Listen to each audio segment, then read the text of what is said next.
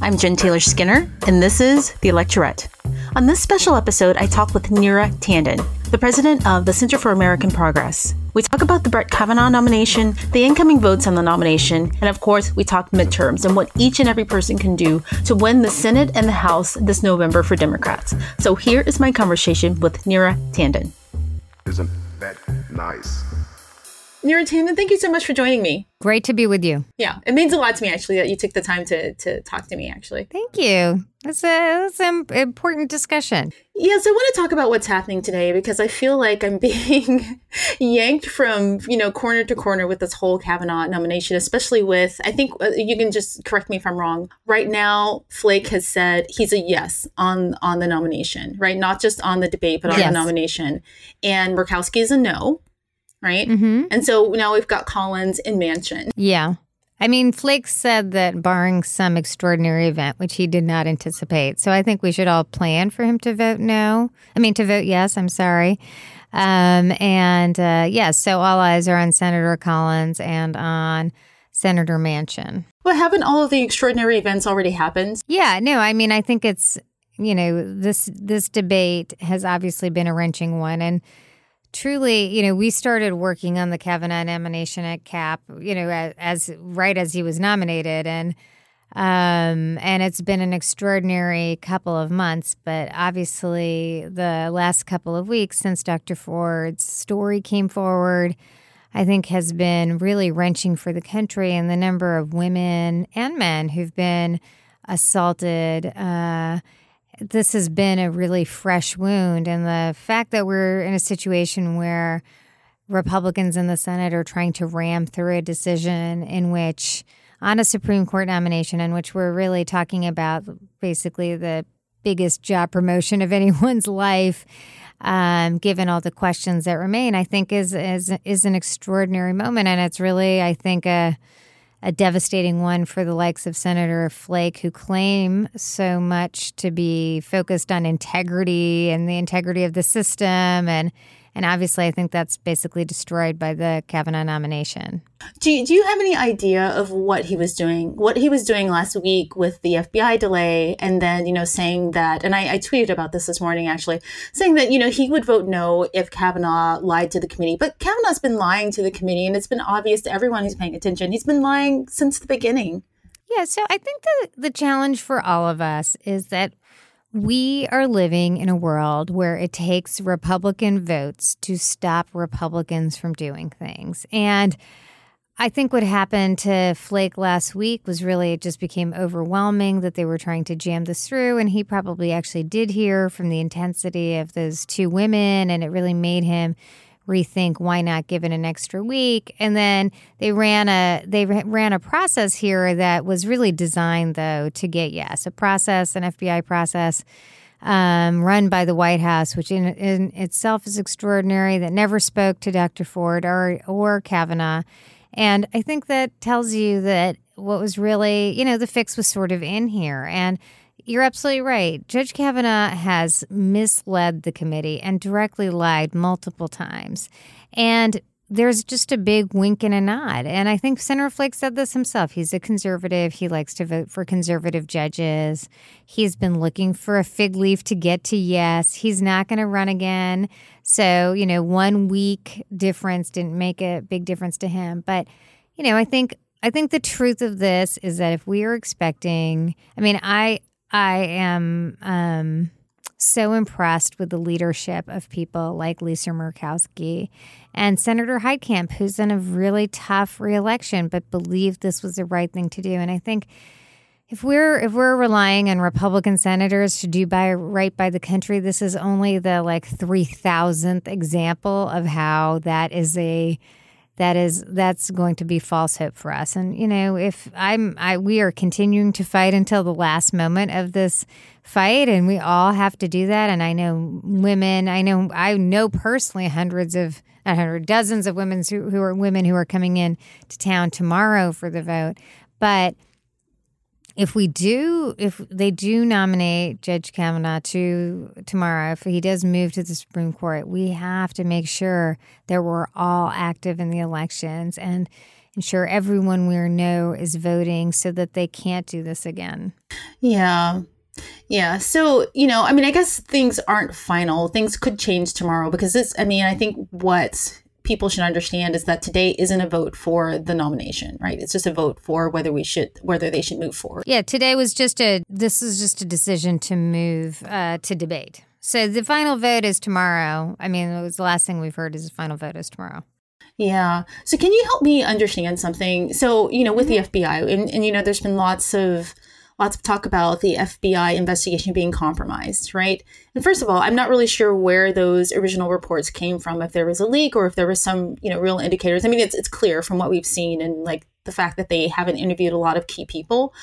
But how is it possible for the White House to influence this FBI investigation and not the Mueller investigation, for instance? Like, I'm not really sure what the relationship is. That's a question I can actually answer. So in the background check process, so I actually have had a background check myself because I worked in the Clinton and Obama White Houses, and there's a process you go through and a form you fill out, a very, very, very extensive form called an SF-86, and then the FBI actually the FBI actually conducts a background investigation for each of for people who are subject to a security clearance in this case, but they also do it for people who are being nominated for judgeships or other positions. And so the really important issue here is that this is a normal process in which the White House does actually work with the FBI.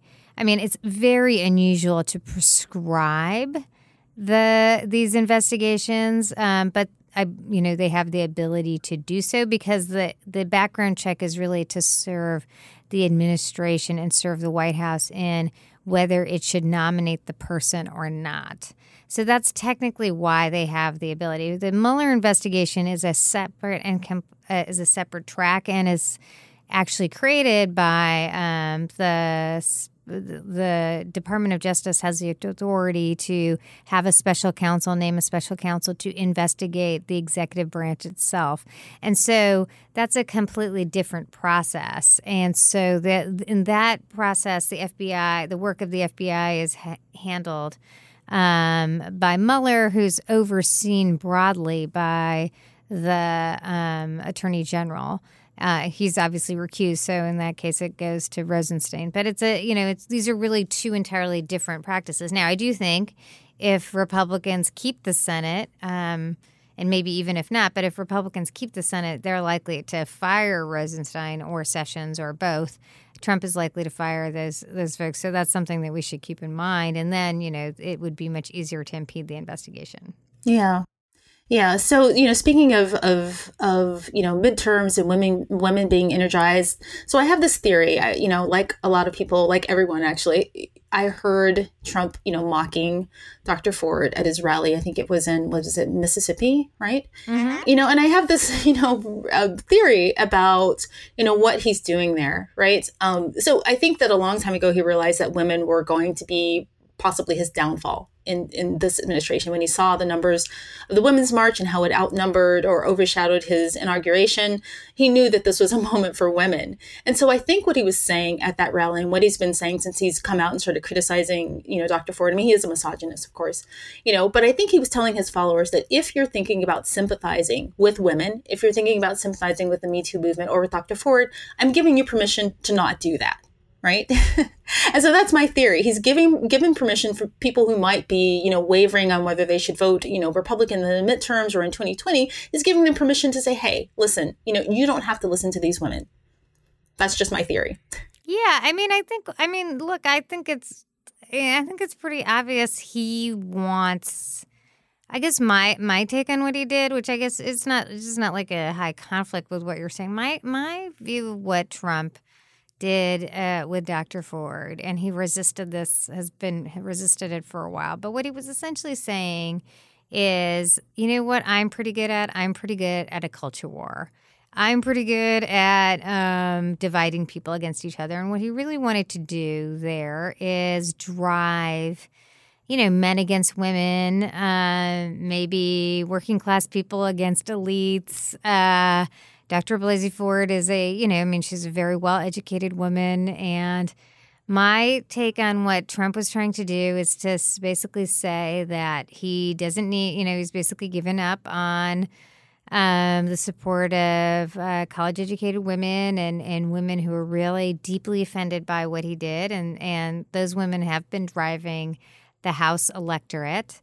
It's college-educated women that are really the backbone of the resistance. And he's basically saying to his supporters, he wants to have a culture war between men and women. And he wants to drive this idea that men are under attack and women's sexual assault is basically, exaggerated, and that Dr. Ford is a liar and that the sympathetic victim is Kavanaugh here. And I think it's not that complicated. I think that's what he was trying to do. And he's trying to gin up, there are a lot of Senate elections and Republican-leaning states. And, I think he's saying, I'm willing to give up the House and take the Senate. And I think that's a kind of depressing notion of politics in America, but I don't think it's any more depressing than putting kids in cages and thinking you can win electorally, or having a Muslim ban and thinking you can win electorally. This is what Trump does. What Donald Trump does is figure out a way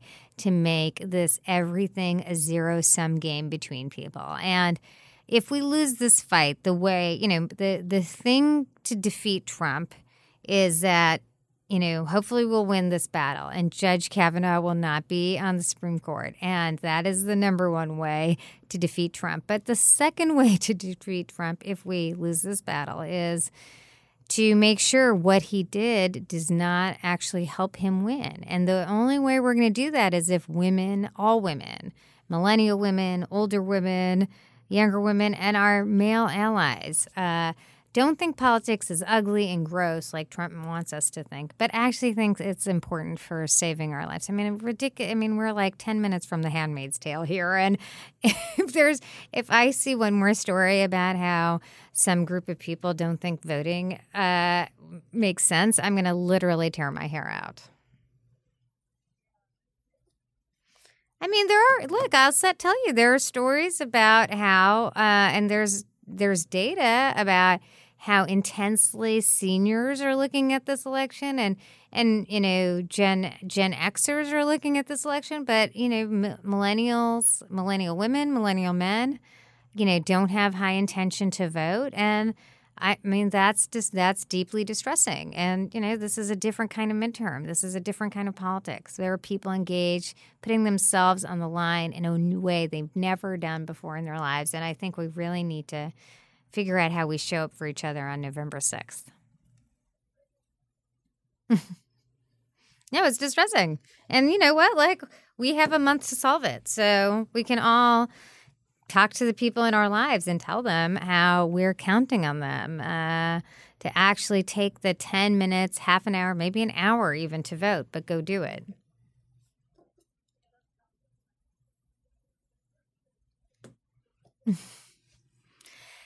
Yeah, so, again, I think we're seeing what's really we should be optimistic about is that, so many people recognize the importance of what's happening. Just the thousands of people who were in the Hart building yesterday who are, basically willing to get arrested for what's happening and, to stop what's happening. That's vital and really important for democracy. And that builds on the people who protested family separation and the, millions of people who marched on the day after Trump was inaugurated. And so that part is inspiring. But what we really need to do now, more than protest, is organize around these elections. And so all of us, every single one of us is probably within 100 miles of or 50 miles of a special election, not a special election, a swing congressional district. There are Senate races that need our help, our financial support, our calls, our texts. I really think that everyone should focus on how they'll feel on November 7th, the day after the election, if Trump has kept the House and the Senate and all these governor's races. Just think about what he will be like.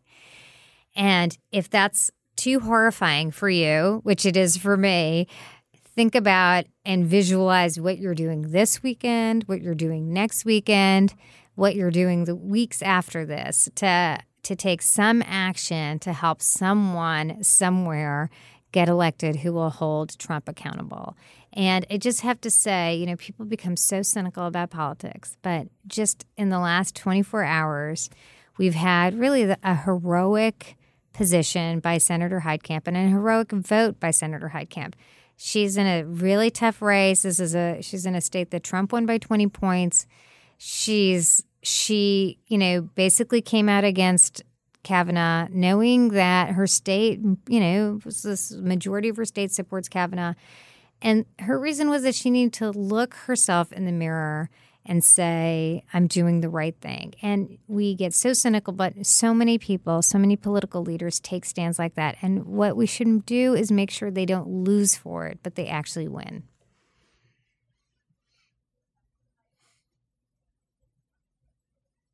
Yeah. Absolutely. And we're all, people are all doing things. They're engaging in politics. They're doing podcasts. They're reaching out to people in new ways. That's what's going to save the country is us believing in the democratic process enough to participate. And, Trump tried to defeat Doug Jones. He campaigned against Doug Jones. He campaigned against Connor Lamb. These were both conservative districts, and he was defeated. And I think that tells us that, this unremitting tide can end, but it can end only when we all step up and engage. Yeah. I have to tell you, Neera, can I call you Neera?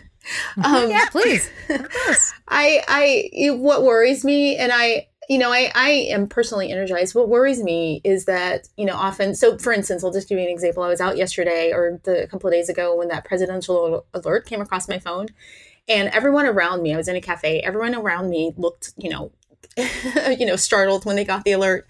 But then, people just kind of went back to what they were doing. And, and I try to set up these phone banks and these canvases, and, there are people who are energized, but I feel like there's so many people in my life that I want to be energized and panicked as much as I am. And I just wonder, how connected is the average person to the urgency of what we need right now? And that really bothers me. Yeah, no, that's a real thing. I think that, what I believe is an energized person is more important than 20 apathetic people. People's energy is infectious. People's understanding is infectious. And, Trump understood this in his election. He, drove a lot of people to support him and be energized by him. And he whipped up a lot of hatred and anger at Hillary with baseless, just debasing commentary. And so I think the truth is that, Republicans are getting a little jazzed up here, but we're continuing to see intensity levels, high intensity levels amongst Democrats. But there is more to do. The single thing that will stop Donald Trump in his tracks is a Congress, not just a House, a Congress that rejects him. He cannot get another Brett Kavanaugh on the court if there is a Democratic Senate. Democratic House, he can do it. A Democratic Senate, he cannot. And so that's why, I think if you have a relative that you haven't spoken to in a long time who lives in Tennessee or Texas or Arizona or Nevada, and that uncle or aunt was kind of a Trumper and you found it uncomfortable to talk to them before, pick up the phone and call them and call him or her and say why you're angry, what you're upset about. The single thing to move voters is still the direct contact from a person who feels passionately about an issue. It still matters more than anything else. Knocking on a door or sending postcards to vote, the singular emotional connection you can make matters the most. And you're right. Trump has been so crazy for so long. A lot of people get tired of it. He wants people to tune out of politics. He wants people to just focus on the sideshow and forget about what matters. And a lot of young people, I think, are like, everything's ugly. It doesn't really matter. But, I've been in politics a really long time. Just last year, we had an election in Virginia, and Democrat people turned out at historic levels in a midterm, really high levels in a midterm. And within a year, they got a Medicaid expansion that covered 300,000 people with health care. So we can talk about how your vote doesn't matter, but people have health care today in Virginia, and people have health care in the country today because they voted for Barack Obama. Or we voted for Barack Obama. So these votes really matter. You're speaking to me. How did you know that I was from Tennessee? A, how did you know that? And B, that I have lots of relatives that I have not spoken to since I moved to the West Coast. So, yeah. Yeah, you have to call them, and I know, I have my husband's family is from Iowa, and half of them voted for Trump. And the election was a pretty searing experience. It was really divisive. But there are people in my husband's family in Iowa who are up for grabs now. And I've tried to engage with them and talk to them. And, they're actually, I have someone who voted for Trump in his family and in our family who is now likely to vote for the Democratic governor. And it's just a Democratic candidate for governor. And so I think it's really just doing, picking up the phone, calling them, emailing them, asking them if you want to talk about why these things matter. And, you may get rebuffed, but we all have to try. Intensity really matters. Reaching new people really matters. And we all have to do that work because our democracy is at stake. Okay, you've got me. I'm going to do it.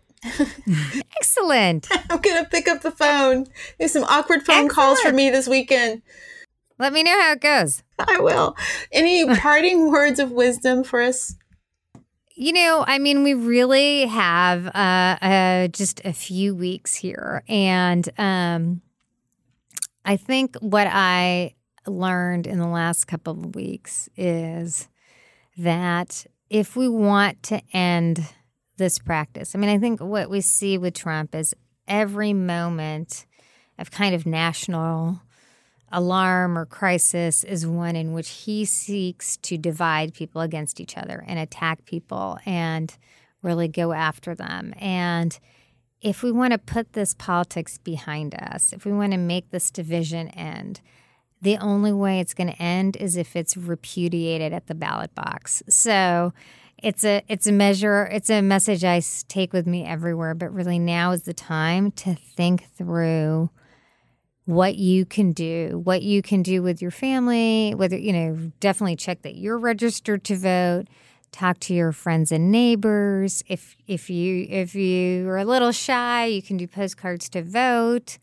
There's just, every one of us can do a lot of things to change the direction of our country on November 6th and start voting even ahead of that in early voting states. So that's what I hope we'll all do.